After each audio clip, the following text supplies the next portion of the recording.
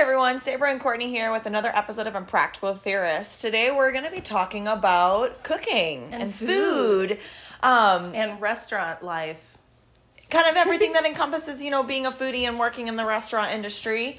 So for those of you who don't know, I did go to culinary school. Gosh, it's probably been 5 or 6 years ago now.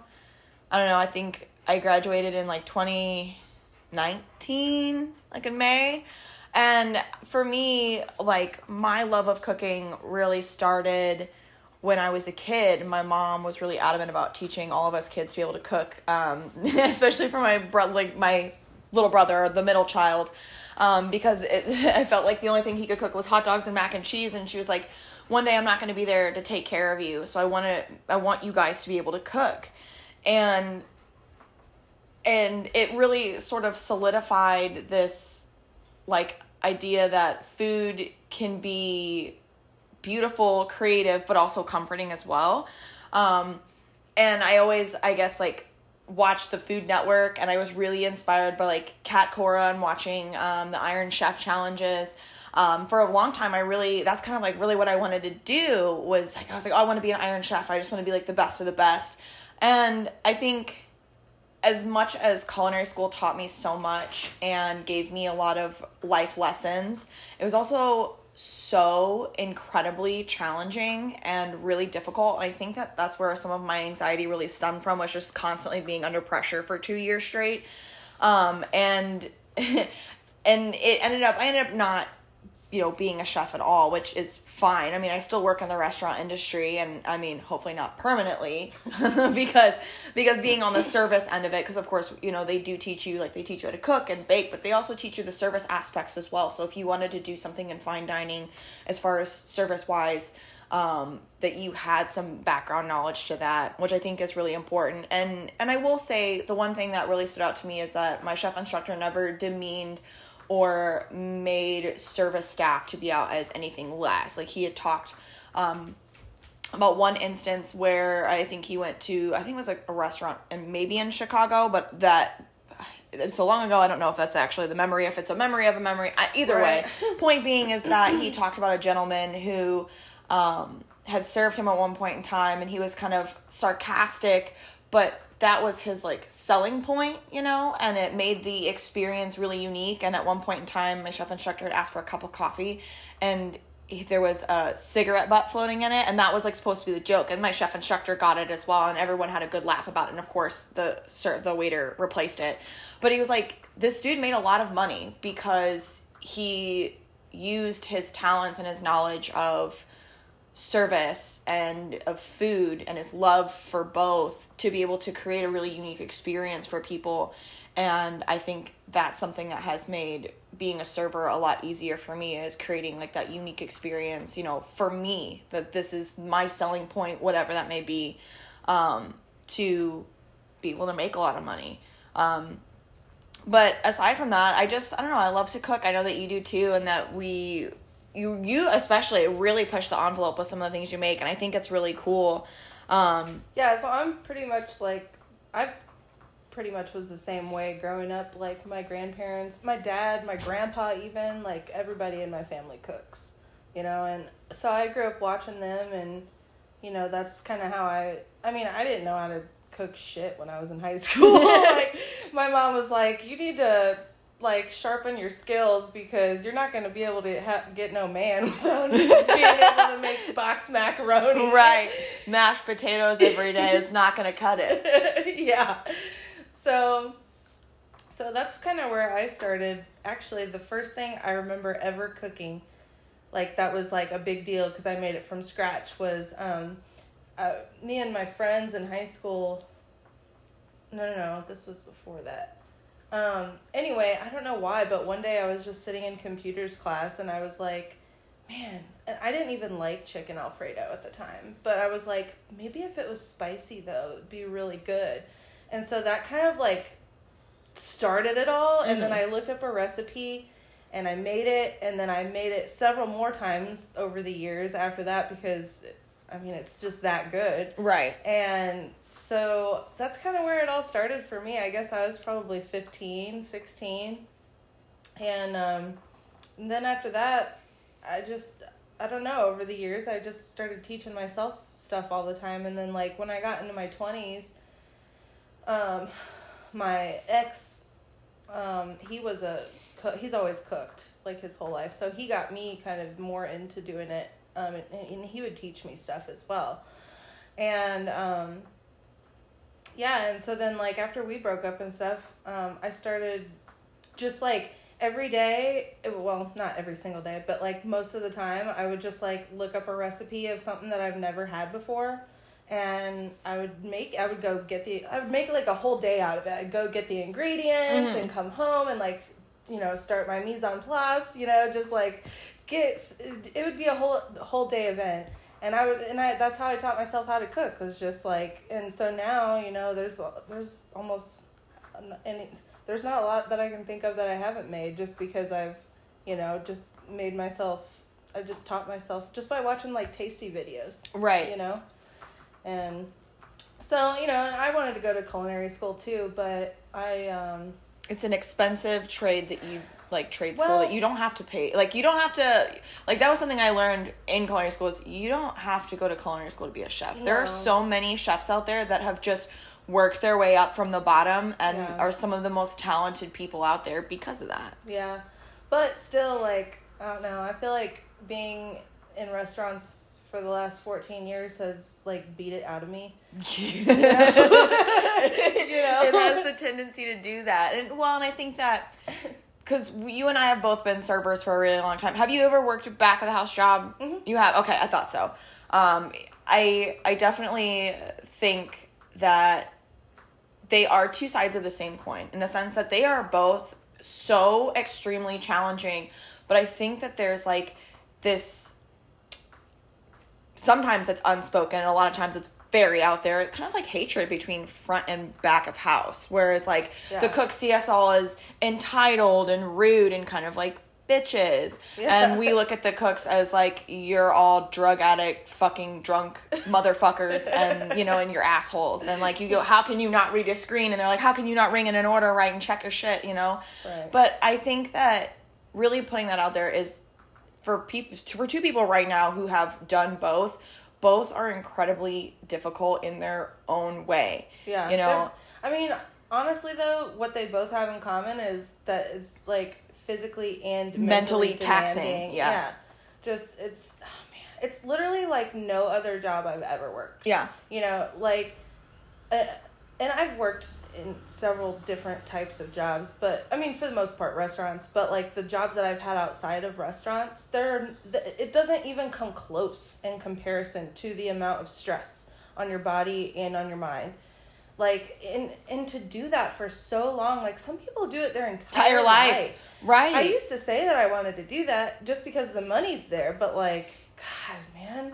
Well, I think the feast or famine, kind of aspect, whereas sometimes the money is, like, right now, Christmas tips, like, the money is great, but you know that there's going to be seasons or elements that aren't so great, and it's about... I mean, but I feel like it all evens out. Like, it's not to the point... Like, I've never been at a point as a server where I couldn't afford to pay my bills. Right. Yeah, actually, that is so true. It's basically, like, I can either, like, in the down season, I can still pay my bills, but then in the up season, I can do extra things. Right. You know what I mean? Like, but, like...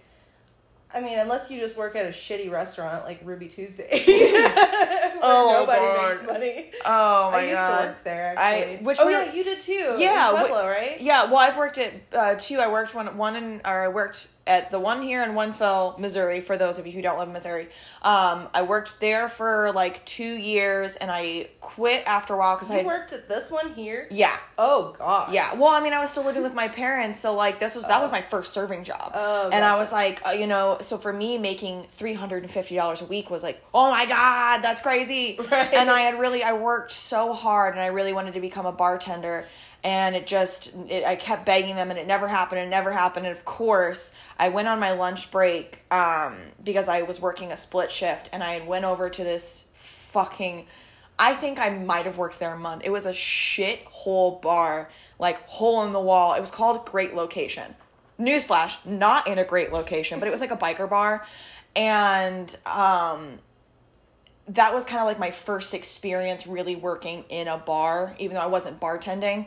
And of course I go over there, I get in, like I'm doing my interview and they hire me, and I go back and I'm like, listen, I'm putting in my 2 weeks. And they're like, we're literally putting you on the bar schedule so you can train. And I was just like, well, guess it wasn't for me at that point in time. I mean, I did eventually, when I moved to Pueblo for a little while out in Colorado, I did become a bartender at Ruby Tuesday. And honestly, the bar was really where all the money was. Yeah, that's true. I remember that. Like, and even though now I make way more than $100 a shift, like $100 a shift for me, minimum every single day that I worked was pretty awesome, you know, as like a 21, 22-year-old. I don't know how I did it back then, because, I mean, when I worked at Ruby, and I worked there for probably 8 months. Which one did you work at? I finally quit. In Colorado Springs, the one in the mall.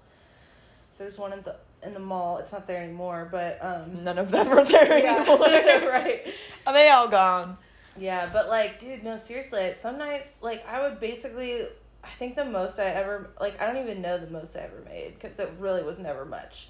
Like, I was lucky to make like $80. Yeah. You know, like, honestly. And most nights I would walk out with like 25, and because it was just dead all the time. Yeah. Like, unless it was like Christmas time where people were in the mall shopping. Right. But like, dude, malls are dying now, you know? So there like, is no like point in putting a restaurant in a mall, because it's just not going to happen. No, I mean, unless it's like, you know, something quick, like Auntie Anne's, you know, or like McDonald's or something, you know, where people are just going to be in and out. Yeah. But like, to come and sit down, like most people, especially if you're in a food court with like a whole bunch of other cheap restaurants, nobody's going to come eat at your sit down restaurant. Right. I mean, unless, you know, there's a few people that will, but it's just not, like, I don't know. I mean, I guess, you know, growing up in the 90s, that was more common. But, like, now, no, there's no point, you know? Yeah. But, like, I remember, you know, like, in those elements where I did work at restaurants that were a lot slower. I mean, luckily, I was a lot younger at the time. So, like, living with my parents, it really wasn't that big of a deal. And even when I did live in Colorado, I didn't live by myself. It was me and three other people. So, a total of 4 of us. Like, even when I didn't make a ton of money, like, we ended up being okay until we got robbed like 2 different times. And yeah, don't go to Pueblo if you've ever been to Colorado. Just skip it. Just go around it. Yeah, for real. But it wasn't. Oh, I don't know. I probably didn't really start hating working in a restaurant until, I don't know, the past like 3 or 4 years. I'm just like, it's just so stressful, you know. And what people, like, I guess, you know, like, I see people are like, well, if you don't like it, find a different job. But like, what people don't realize is that sometimes I can make, you know, almost $1,000 in 5 or 6 days. Like, that's a lot of money that pays a lot of my bills. And if I do that frequently enough, like, I get really ahead of the game. And for me to just drop out of the restaurant industry and start over somewhere else outside of it, I'm taking a massive pay cut that would really financially hurt me. It's rough. I make $17 an hour now, and it's not enough. Right. For basic bills. Right.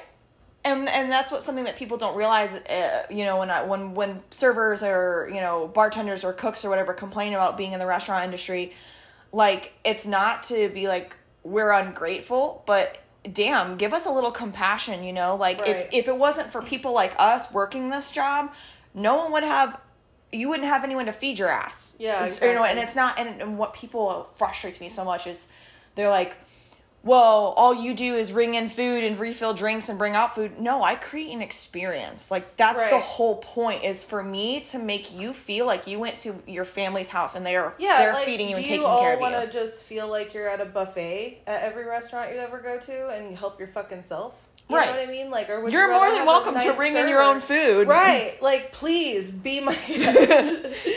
For those of you who don't want a server or don't want to tip, go stand in this line and help yourself. Right. For real, you know, and I get it. I think, you know, the United States, I think, is like the only place where tipping is considered not necessarily mandatory per se, but is customary. You know, and most places outside of this, they pay you hourly wage, like, and then they pay you decently, and then if people want to tip on top of that, then that's their choice. But Right. that's, and I get it. I am a person that believes in, not necessarily abolishing tipping, but pay your servers a fucking living wage. My Right. God, like, why should we have to rely on the compassion of a compassionless society to be able to make our living wage? You know what I mean? Like, it's just, that's a part of the gamble. Okay, I have something. We should each say what is our worst, or maybe one of our worst experiences with a nasty customer. I have two that literally have just come to mind, and they happened so recently, and they are honestly both absolutely ridiculous. And I think it's just part of my issue is I think that I'm so fucking awkward. So, like when customers joke with me, or I'm like kind of like dry, like a Popeye's biscuit a little bit. So it's like I'll be really friendly, but I'm not a person who sits down and like sits at the edge of your table and is like, oh my God, like having a 15-minute conversation with you. Because it's just, most cases, I just don't have the time for that. I have a million other things that I need to be doing. And it's really hard for me to converse with people anyways, because I'm just like... I think that is so unprofessional. Like, getting down on your... And we know, and I know we know somebody that comes to mind immediately, because we worked at the same restaurant, that comes to mind, and we're just like, I know one person that's like that. Yeah. And I think that's part of sometimes the issue is that customers, like, I'm not being short, I'm friendly and I'm happy, and I'm just like, yeah, I'll totally get that for you, no worries. And then I kind of like dart off, and I'm like, I don't have time for you to like explain yourself, or like, I'm like, whatever you need, tell me what you need and I'll get it for you. And that's it. Like, you don't have to worry about it. I'm going to do everything in my power to make sure that you have everything that you need. But that's kind of where it stops for me, because in most cases, I work at a really busy restaurant here. And for a long time, it didn't have a whole lot of competition, and trying to keep a clientele base in there so that I can continue to make lots of money is really my top priority. But there has to be a little give, and sometimes we don't have 10 to 15 minutes to stop and talk with you about your life and, what's going on. And it's not that I'm trying to be insincere or inconsiderate, but I, in most cases, have a 4-table section, and every single one of my tables... someone who complained about that or something? Okay. Yes and no. They didn't complain to me. They complained to somebody else. So I had gotten a table in, like, this is one of 2 stories that I have of people that were just so inconsiderate and rude to me for no reason, and I was not disrespectful to them at all. Right. So I had a table. You never are. That's the thing, and that's the thing. They're never provoked. They're just like already shitty when they walk in the door. Right, and not to say that every server is like happy and wonderful 100% of the time. No, I'm not saying that, because I know a lot of servers that are really bad at their job. Yeah. So, but I had a table come in. It was like my last table of the night, and they had sat down. They'd ordered some appetizers and drinks, and I was taking good care of them. And they had ordered 2 salads. I got the salad started, and I was in the back doing some stuff, and they, I guess, thought that I had just like disappeared on them or whatever, and they're like, we're not even sure that, like, so they stop another server, and they're like, we're not even sure she got our salads in. Can you please bring us the redheaded girl with no soul? Like, literally said that about me to another server. And that server was reluctant to say anything, because I was like, everything was rang in. Everything was perfect. They had everything that they needed. And my only one thing that I will say, and I'll own this, like, I'm not a perfect person, is I let their drinks just go a little too empty. I mean, they weren't completely out, but, like, they needed a refill. I get that. Whatever. Like, I know when I make a mistake and can own that. But they had no other reason outside of that to say such a thing. I was never rude to them. I was so nice. And it was already late night, and I get it. People say that about ginger people. Though. Right. That I'm like, they're like, the girl with, I think they said orange hair, because it was pretty copper colored. I cannot believe, though, that someone would have the audacity, because... don't they know that person is going to tell you exactly what they said? Well, like, so what would they be? Why don't they just say it to your face? Right. Well, and what was really fucked up about the situation is I had no idea there was anything wrong, because they were so nice to me, and I was like, I was nice back. Like, I thought everything was going great, and they tipped me 20%.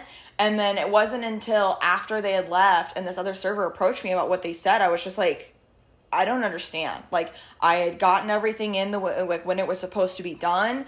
They didn't wait that long for their salads at all. Like, everything came out the way it's supposed to. And I did think it was weird that when I go to drop their salads off, they're like, can we just get boxes? I figured that maybe they just filled up on appetizers. They had 2 or 3 of them. So it really messed me, like, not messed me up on a personal level where I took it to heart, because I don't, because I get it. Some people are just assholes, whatever. But like, a couple weeks prior, I had this table that came in, and and you know about this one because I sent you a picture of the receipt. I had a table come in, and it was a couple, and they were just like kind of really quiet, not really talking to me a whole lot. So I kind of tried to give them space because that's part of our job, is to read people. And this woman had this pasta that came out, and it came out cold, and it came out a little bit wrong. So I was like, let me go ahead and get that taken care of for you. Go back, get it fixed, get everything warmed up, nice and pretty, and then send it back out. So I go through that, I take care of it, I make sure that, to the best of my ability, that it's hot, everything's right, and I take it back out. And then a couple minutes later, I wanted to check on her, because that's part of my job, is to make sure that, hey, did I actually fix the problem? Because if not, then we need to do something more. I need to have it remade, taken off, whatever. So I go over there, I stop by, and I'm just like, everything's looking good. You guys doing okay? Well, I guess I had stopped by one too many times, because at the end of the ordeal, the situation, whatever, they get up and they leave, at the end of their meal, and they stiffed me on a $50 check. And at the bottom, they wrote, great energy for a child's backyard birthday party. Oh, yeah. Some people just want to be left alone to have a quiet dinner for themselves. Nothing personal. Try again next time. And I was like, the fuck? So I'm either too happy or not happy enough. Right. And it's like, you know what? Servers are doing the absolute best that they can. Right. I'm not saying that all of us are perfect. Are we going to make mistakes? Yes, we're human beings. We do the best that we absolutely can. And I know that I'm not a bad server, because I've been doing this for so fucking long. Like, I get compliments all the time. And it's not that I need validation, because I know I work really hard. But it's like, you get experiences like that, and it just kind of beats you down. Because you're either too much or you're not good enough. That's why I'm saying that the restaurant industry beat it out of me. Like, I used to love working in restaurants, but like over the years, the more people complaining, and the more just like, such petty bullshit that you have to put up with, it's like, eventually I started being a bad server, because I stopped caring. Right. Like, because I just don't care. Like, nah, Karen, go ahead and bitch to somebody else, because I don't care. Yeah. So I had to walk away. Like, I had to.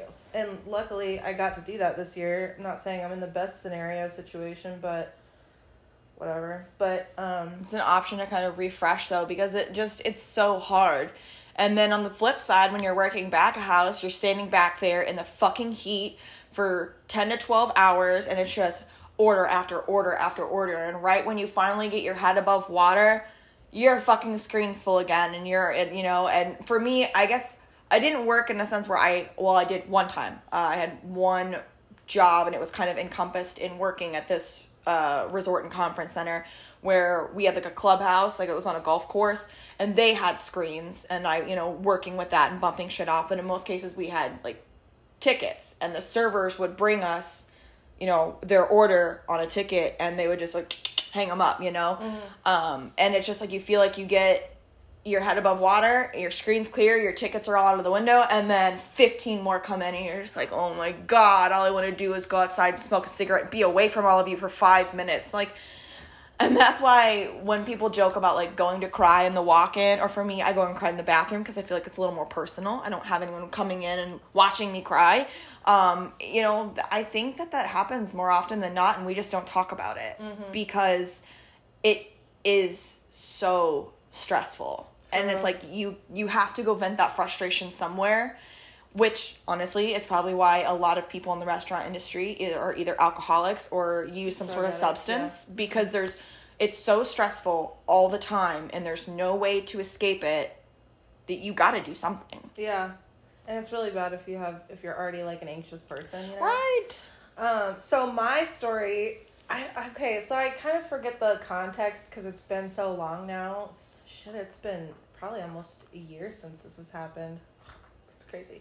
So, you remember the cheese lady The lady that knocked the cheese all over the floor. Were you there that night? I wasn't there that night, but I remember that, Oh where my she, God. like, literally, like, dumped it out on the floor. Yeah, so, like, I don't remember the context. I don't remember why she was asking for the cheese. So, anyway, I brought her a little ramekin of cheddar cheese.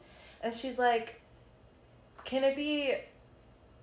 Or, I need it to be, like, melted. And I'm like, there's no way for me to do that. Like... There's no way for me to bring you, like, melted, like, pre-melted cheese. Yeah. Like, what? I think it was for, like, a baked potato or something. So, anyway, so I'm, like, explaining this to her in a very nice way. You know, like, I'm never shitty to people. Like, unless they're shitty to me and I stop giving a shit about, impressing them, then yeah. But, like, no. At this point, the whole meal, it was her and her daughter, and, like, the whole meal had gone just fine. Or the whole experience, anyway. Like, they hadn't waited, there was no issue. And so, anyway, so I bring her this ramekin, and it wasn't melted, and I explained to her why I can't bring her pre-melted cheese, because, what do you... Like, I mean, like... You want me to throw it on the grill? Well, I mean, at the You could restaurant put it in the we have one type of melted cheese. Right, and it's queso. Yeah. Like, so anyway, so I explained it really nicely, and, like, then I, go off to one of my other tables, and I turn around, and the cheese is on the floor, and I'm like, seems like it wasn't an accident. So, yeah, so me and Anderson go back and look at the cameras, and, well, actually, I think that they saw it first, and they came and got me so they could show me what happened. And, yeah, as soon as I turned around, the lady, like, purposefully, like, flicked the cheese off of the table onto the floor like a toddler throwing a temper tantrum. Yeah, so this is what I did. So, oh my gosh, I get so petty, like, when this shit happens, because I just, like, I hate people like that, Like, God, you're, like, 50 years old, and you're acting like you're 5. Yeah. So, anyway, so I go back, and this is because I'm always petty. I, like, was taking the broom, like, so basically I took the broom and I was sweeping it as I was facing her. Just looking dead ass at her, like, right in her fucking eyes. Yeah, and she would not look up at me at all. It was so funny. And I actually had customers at different tables that weren't my customers, but they were other people's, that they were like, I cannot believe that happened. Like, that's so childish. So, yeah, that was my one big story. I mean, God, I feel bad for that woman's daughter. Yeah, because that's embarrassing. Like, and I can't imagine, compassionate, like, teenagers and young adults going out with their parents and their parents just acting like a giant asshole. Like, my parents are so nice and they always tip 20%. And they've had, like, some really tough experiences, like, especially at, like, Steak and Shake. I think there was one time they waited, like, literally, like, over an hour for their food because they were just so busy and they're so understaffed. Steak and Shake is always but like that. They still, the poor girl was almost in tears, and they left her a really good tip, and they were just like, don't worry about it. Like, we get that because my parents have worked a lot in the restaurant industry as well. I think everybody, like, gain some if you want to gain, or if you need to gain some humility, work in a restaurant. Hands down, because it's going to humble you. Yeah. Absolutely. It really, and I think, honestly, the world could benefit, or maybe not the world, but I guess the United States, speaking more personally, would benefit if everyone in this country had to work at least 6 months at a restaurant or retail. Right. Like, I can guarantee you that people would be a lot less shitty to each other because they would understand. Yeah, exactly. And because it sucks. Right. I've only worked one retail job, and it was, like, literally my first job. I was 16, I think, and I worked at an Old Navy for, like, 3 months as seasonal help, but I was like, oh my God, this is my first job. Yeah. Retail blows. Yeah. Like, I almost don't like that more than I don't like working in the restaurant industry. Seriously, I literally lasted one day at Bath and Body Works. One day. And I was super excited to get the job because I thought, I get to work around all this good smelling stuff, until I got there and I was the new girl. And what did they make me do? go around and tediously face and stock everything and do Yep. while they did none of it, and I'm like, this is not for me. I'm leaving. Yeah. A little more brighter note, you know, kind of talking about our experience in food and in the restaurant industry, because I know that we, you know, as much as we bitch about how bad it can be, there honestly is a lot of upsides to it, which I think is why so many people spend so much time in the restaurant industry. And the camaraderie, especially, and for me personally, I think because I've worked in an actual bar setting before as a bartender, I really enjoyed having that experience, is the camaraderie that you can have. Like, I'm not saying it's perfect all the time, and I think that's how I've made, like, all of my adult friends. Right. Is you know, working in a restaurant, and it's just like you all are so miserable together that you're just like, we gotta do something. Like, I'm the girl that tells all the butthole jokes, but like that's my thing. That's my niche there. And oh yeah, when I was telling my parents one night about some of the stuff we talk about, they were like, "Oh my God, Courtney, that's so inappropriate." And I'm like, "You don't understand. You don't understand. Like, everybody does it. Everybody, even like the nice girls, Literally nice girls that hardly ever make a peep, like, we'll start talking about buttholes with you."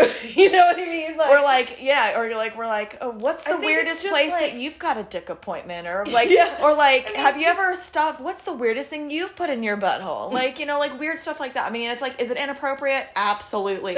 If more people heard about the things that were said in the server station or behind the line, right, a lot less people would be dining out. But, but like, you're not wrong. But like, that's how we make it through. Yeah, you know, you gotta have, like, I think it's just because we are already in a really dark place, so we gotta have that dark humor to go along with it. Yes, You know? absolutely, like, yeah. Just to kind of dig you out of the trenches. I mean, because honestly, and I'm like, we're literally not exaggerating at all. When you work at a busy restaurant, you don't stop moving. Ever. Period. Yeah. Like, and if you do, you're standing there to put in an order, and yeah, you might get to talk to, like, some of your coworkers for like a minute, but like when you're actually like balls to the wall and busy and there's like a line out the door and stuff, dude, you don't stop moving for several hours. Yeah. You don't even get to like go to the bathroom. Think about, oh, do I have to pee? Do I need a drink? You know, like most of the time, like, you know, you're running around for an hour, 2 hours, and then you're like, oh my God, I've had to pee for like 8 hours. Yeah. You know what I mean? I've been here all day and haven't eaten anything. What is hunger? Yeah. So, you know, that having that family sort of element, and for me, like, with some of the people that I've met, you know, that really, and maybe, I mean, we still have that element at the place that I work at now, but when I worked at, and I feel safe in name dropping because this place is closed and has been for a while, but when I worked at Highway 40 Brews, like, that was a bar. Like, that was a bar. And I didn't know if I was going to like it because I tried the bar setting before. And I was like, nah. And that place was an absolute disaster at any given moment. Like, there were times that, like, cooks just wouldn't show up. So we'd have one or two cooks. There was one time a cook walked out, our only cook walked out in shift. And myself and the manager went back there and made food because I knew how to cook. Right. And I could help carry everything and still be a server. Luckily, we were slow enough. But, like, my favorite part is when everyone's off the clock, like usually about 10:30, 11, but you're still open until 1:30. So the bartender's still working and you have late night bar regulars and you all get to sit down with each other and just like drink a beer or whatever, cocktail, and you're all just like shooting the shit, listening. Like, we'd put music on in the jukebox and like, cause you know, we had one of those, not the old like school, but the fancy ones, you know, the touchscreen ones. Enjoy it all for yourself at the end of the night. Right. You know? And, you know, and it's like you can just sit there and, you know, shoot the shit and talk about stuff and kind of unload. And that's really where you make some of your restaurant friendships, is in those moments right there. Yeah. Where you can just sit down and you're just people. You're not coworkers at that moment. You're people at a bar hanging out, having fun. Mm-hmm. And I will say that even in the shittiest, most busy moments, when you can make each other laugh and you can help each other out and you put that teamwork element out there, it really makes the night. Like, it really does. And those are the moments that you remember. I do have to say this. I absolutely loathe working in restaurants now, but I do have to say that once in a while there would be that one perfect day. You know, those perfect days, just once in a while, where the whole entire restaurant runs like a perfectly oiled machine, like a well-oiled machine, and Like, everything just goes off without a hitch. And from the front to the back to the, start of service to the end, everything goes off perfectly. Yep. That hardly ever happens, but when it does, it's like, hell yeah, I killed it today. I freaking made so much money, and it was a great day. Right. And the day passes by so fast. It really does. I remember when we were working together, there was a point in time where we had 2 days like that in a row. And it was like, what did we do to get so lucky? Right. What is happening? Have the stars and planets aligned? Right. But those days made it worth it. It's a breath of fresh air, really, in an industry that's just so incredibly difficult. And and honestly, I think actually working in the restaurant industry, especially as a woman, and so in culinary school, and I'll explain a little bit further. In culinary school, I had to do a 6-month internship. I had to have 250 hours, and it could be paid or unpaid. Some people took an unpaid one at a very particular restaurant because that's where they wanted to learn and get experience. I was very fortunate that I got to meet, oh my gosh, I think his name was Dan, Chef Dan. Oh my gosh, that's how long it's been. I was really fortunate that at a, essentially it was a big culinary cook-off event that our school would host, for high schoolers and home ec. Essentially, they were it's advanced home ec kind of, and they would have these cooking competitions, and we would host it as the students and as a culinary school ourselves. And I was very fortunate to meet Chef Dan, who worked at a resort and conference center that I used to work at for several seasons, and he went ahead and he took me on and he hired me, and he I think the minimum wage at the time was $7.25, and he paid me $8.25, which was huge. I felt really honored. Right. And he taught me a lot, and he really was a work parent to me. And eventually my mom started working there as well as a dishwasher, and but I was very fortunate to meet him and work alongside both him and a gentleman named Adam, who was really, really cool. They taught me a lot, and even though I really had to step it up, and I think a lot of women who are cooks or chefs professionally will understand this, it can be really challenging to be a female cook. Yeah. As much as the patriarchy likes to be oh, women belong in the kitchen, well, when we're actually there, it's a lot tougher. Well, that's because men stepped in and decided to dominate that. Right, the professional aspect of it. Right. And, so that's part of the reason why I didn't continue on with my dream of it, because, it was just one reason. I felt you had to work so much harder because you're a woman, and especially as, growing up and, at that point in time, up until probably the last 2 or 3 years, I was the makeup girl. That's what I did, is I would wake up and I did my makeup, and I loved doing it, because for a while I thought about being a professional makeup artist. And so, you have me, between 19 and 21, piercings, tattoos, makeup's always done, and I'm working in a kitchen with pretty much all men. And I really, I mean, granted, I kind of created my own, made my own bed in that sense. It was I'm sure that there are women out there who, don't get that much attention, but I did, and I had to work extra hard, because they were just oh, it's cute little Sabra, oh, look at your little chef's outfit, you're so cute. And then I had to work harder to prove myself, and I'm hey, I know what I'm doing, am I on your level? No, I haven't been cooking for 20 or 30 years, but I can hold my own, and I will hold my own, and I'll show you what's up. And there were times where I did just that, and my chef would be I'm really proud of you, you did great. And in those moments, I was fuck yeah, I did it. I was able to prove myself to these men who have been in this industry for a long time, and who look at me as kitchen Barbie, and I did it.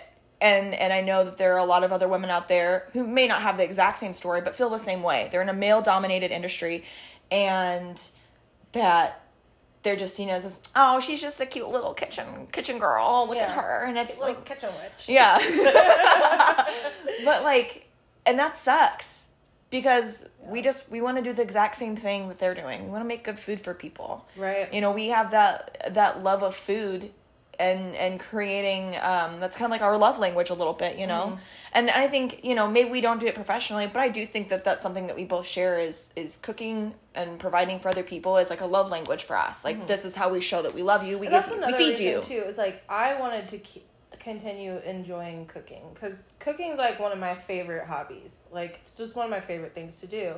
So if I like turn that into a job, you know, I'm not gonna like it, and that's the truth. You really don't. Like, I don't want to. Yeah, because I don't know how many cook friends I have that, you know, are cooks, and then they come home, they don't want to cook when they get home, and because they just spend all day doing it for other people. Exactly, and that's where it counts the most for me. So like, I don't know. I'd rather just keep it a hobby, you know.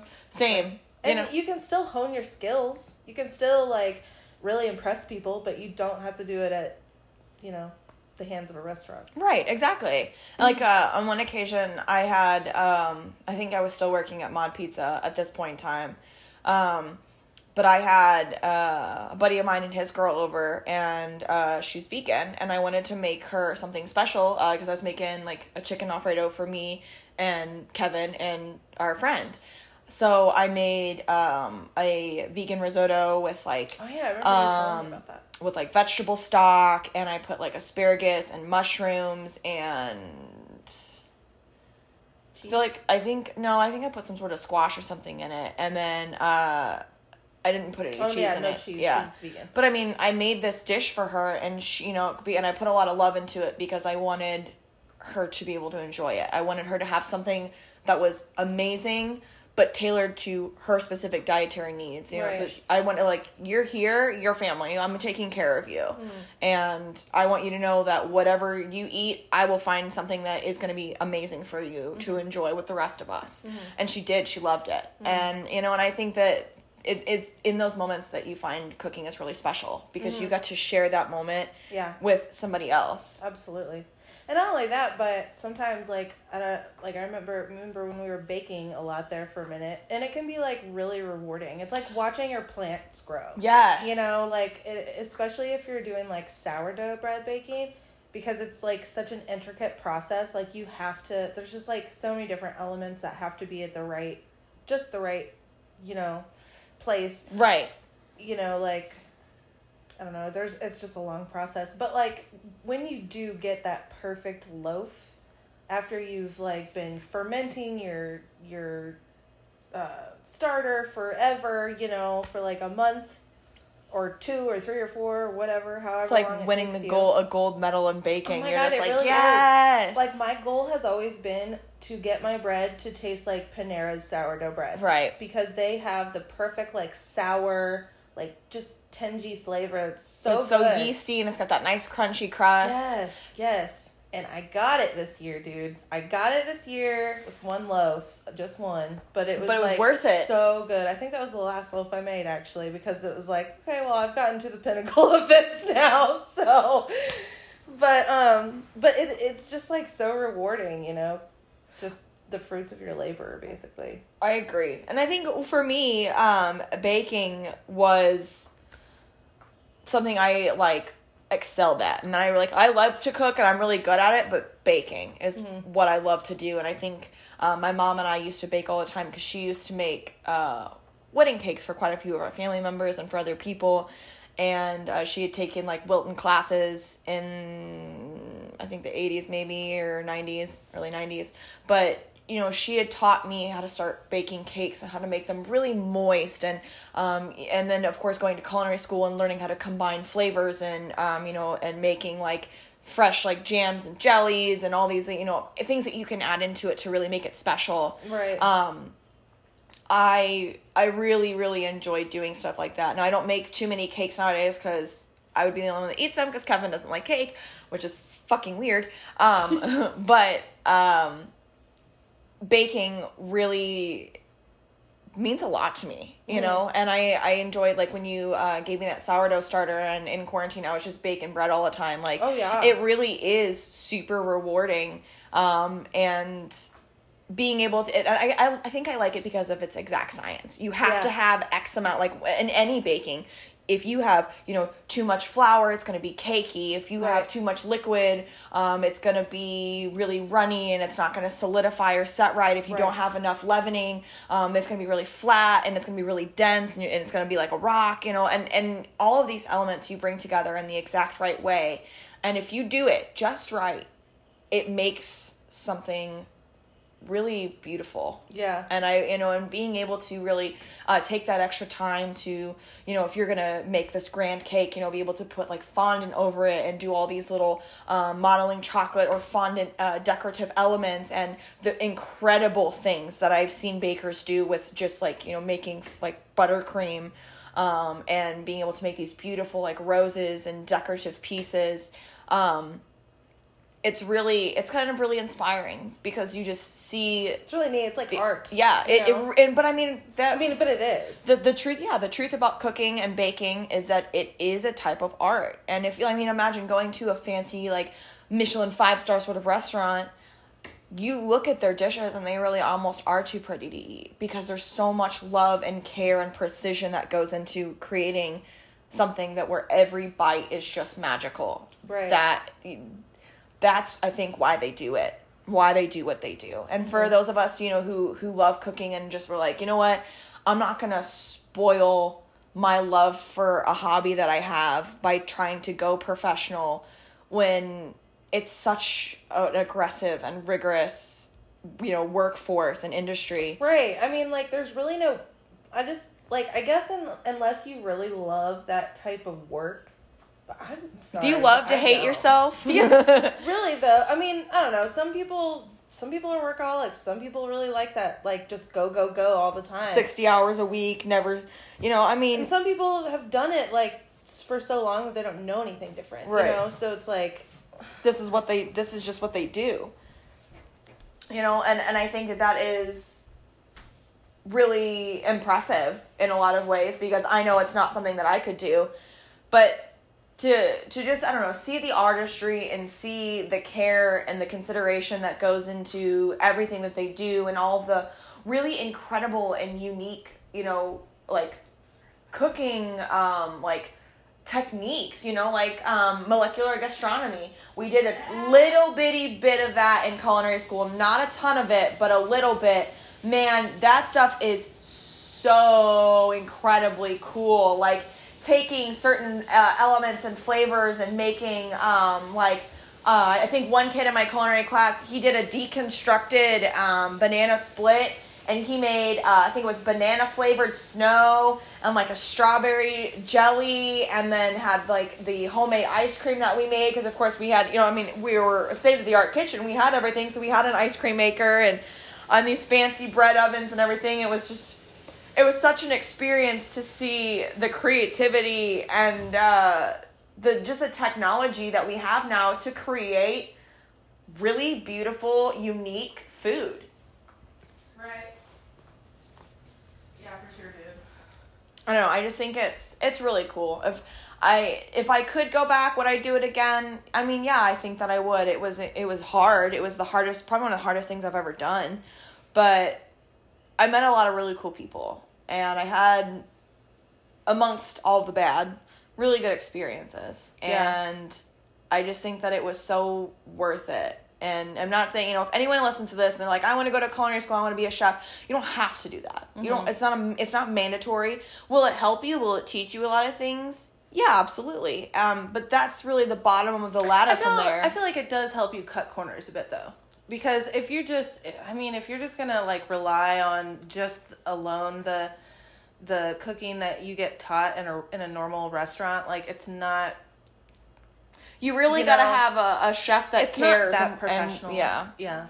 So you're not. I feel like you're not really learning anything because most of the time, like all those big restaurants and corporate places, most of that stuff is pre-made anyways. And yeah, I know. I was gonna say if you're gonna try and learn to be a chef, don't do it at a corporate restaurant. Yeah, do it at a not necessarily a mom and pop per se, because I feel it, but like find a fine dining restaurant and work your ass off. They're going to start you off as a dishwasher. Yeah. That's where you're going to begin. And then at some point in time, you're going to move up to small prep items. And then you're going to move up to some of the bigger, more advanced prep items. And then eventually you might start being able to work on the line. Right. Work your way up. If you don't want to go to school, you don't think that it's something that you can afford, because let's be honest, it's the truth.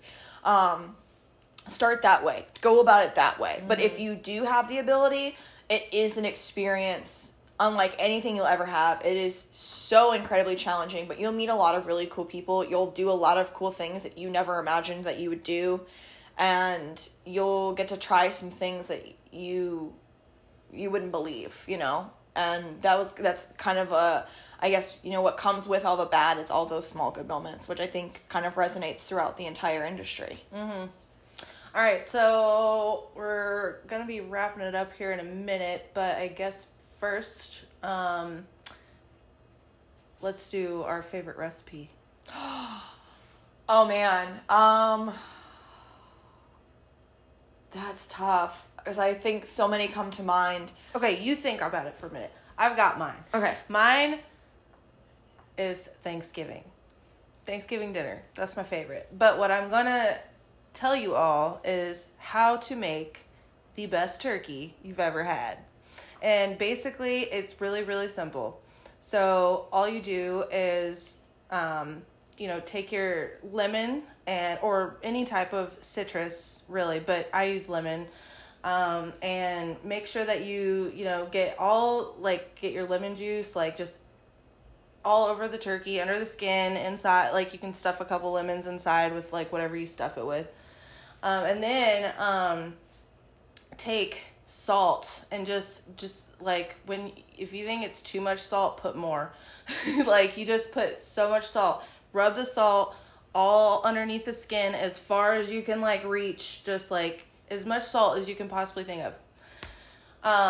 Like I said, if you think it's too much, put more. And then do it on the same with the outside of the skin. And then now what I did first time I did this, which it turned out so good, is so I ended up, I don't know, you kind of have to prop your turkey up a little bit so the liquid stays inside, but I poured a beer inside of it. Ooh. After I had stuffed it with carrots and celery and onion and stuff and lemons.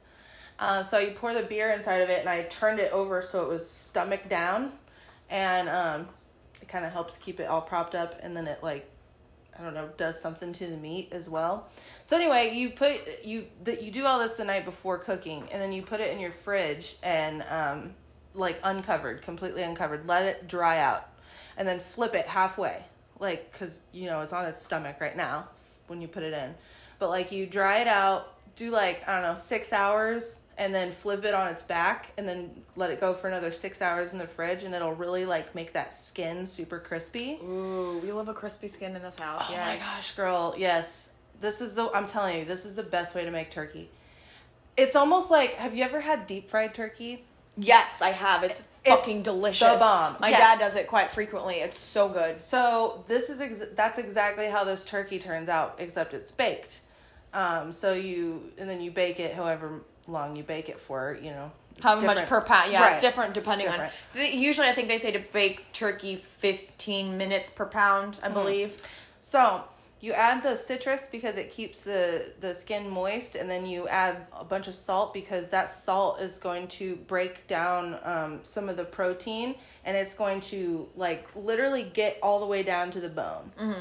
And get it well seasoned. That's what I'm saying. It's so worth it to do this. And then you bake it, and then it comes out. You have literally the crispiest skin, the crispiest turkey skin on a baked turkey ever. And it's salted to the bone. Oh. And it's not overly salted like you think, putting oh my God, so much salt. It's a lot of salt, but it's literally, it permeates the whole bird. It really, really does. And it's awesome. So, that's mine.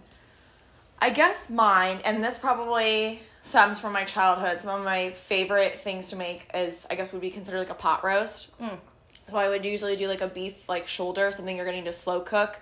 And now granted, I use a crock pot now. If you don't have one, you can use your oven. I would just set it at about 200, and you're going to want to let it cook for, 4 or 5 hours. I like my meat a little more rare to medium rare. Mm-hmm. So that would be like cooking it to like an internal temperature of about 135 to 140. Mm. But if you don't like your meat like that, it is perfectly safe and will be cooked, should be well done, to an internal temperature of about 155, 160, something like that.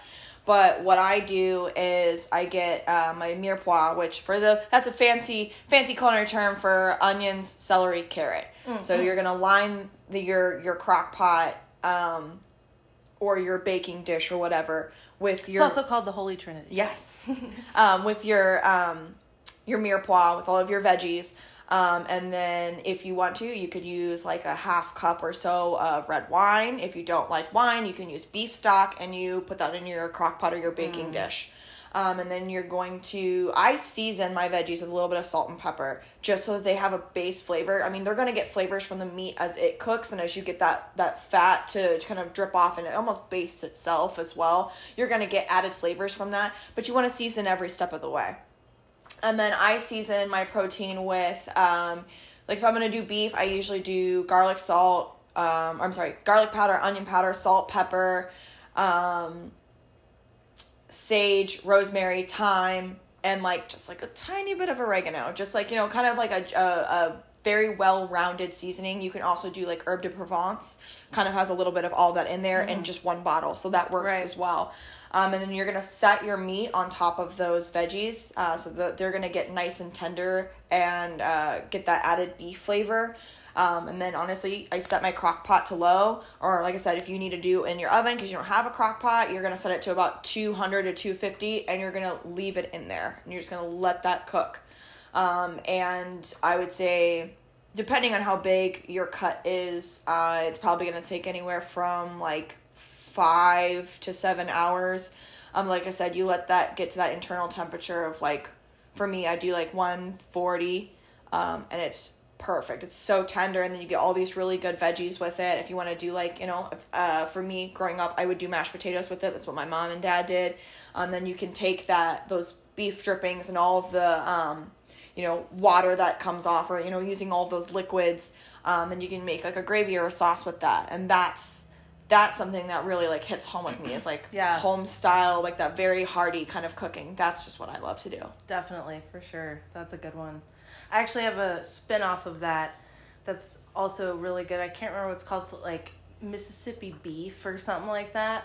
But basically it's the same idea, but without, it's like a pot roast, but you basically do the same seasonings with beef stock, and you dump a whole thing of pepperoncinis. Ooh, pickled pepperoncinis in there. Girl. And then you let that go in the crock pot for 8 hours on low. Oh my God. You don't even know. It's so good. So then you make sandwiches out of it. You shred it. And then make kind of Philly beef sandwiches or something. Oh my God. It's so good. Yes. I don't know, that pickling liquid just it really adds some extra acidity, helps break down the proteins. Yeah. Like what you do with the turkey. It's exactly. Just, yes. So good. Yes. So anyway, I think that we're right on time. Right on. So we'll just wrap that up. I think our next episode is going to be episode 10, and I think it's going to be our season finale because it's the end of the year. Yeah, we made it. We did. We made it. And congratulations to all of you as well for making it. We'll see you guys back next week. Probably, I don't know, it's going to be during the holidays, so it's probably going to be either Wednesday night or Thursday by the time we're able to record. But anyway, everybody have great, safe holidays, and thanks again for listening. All right.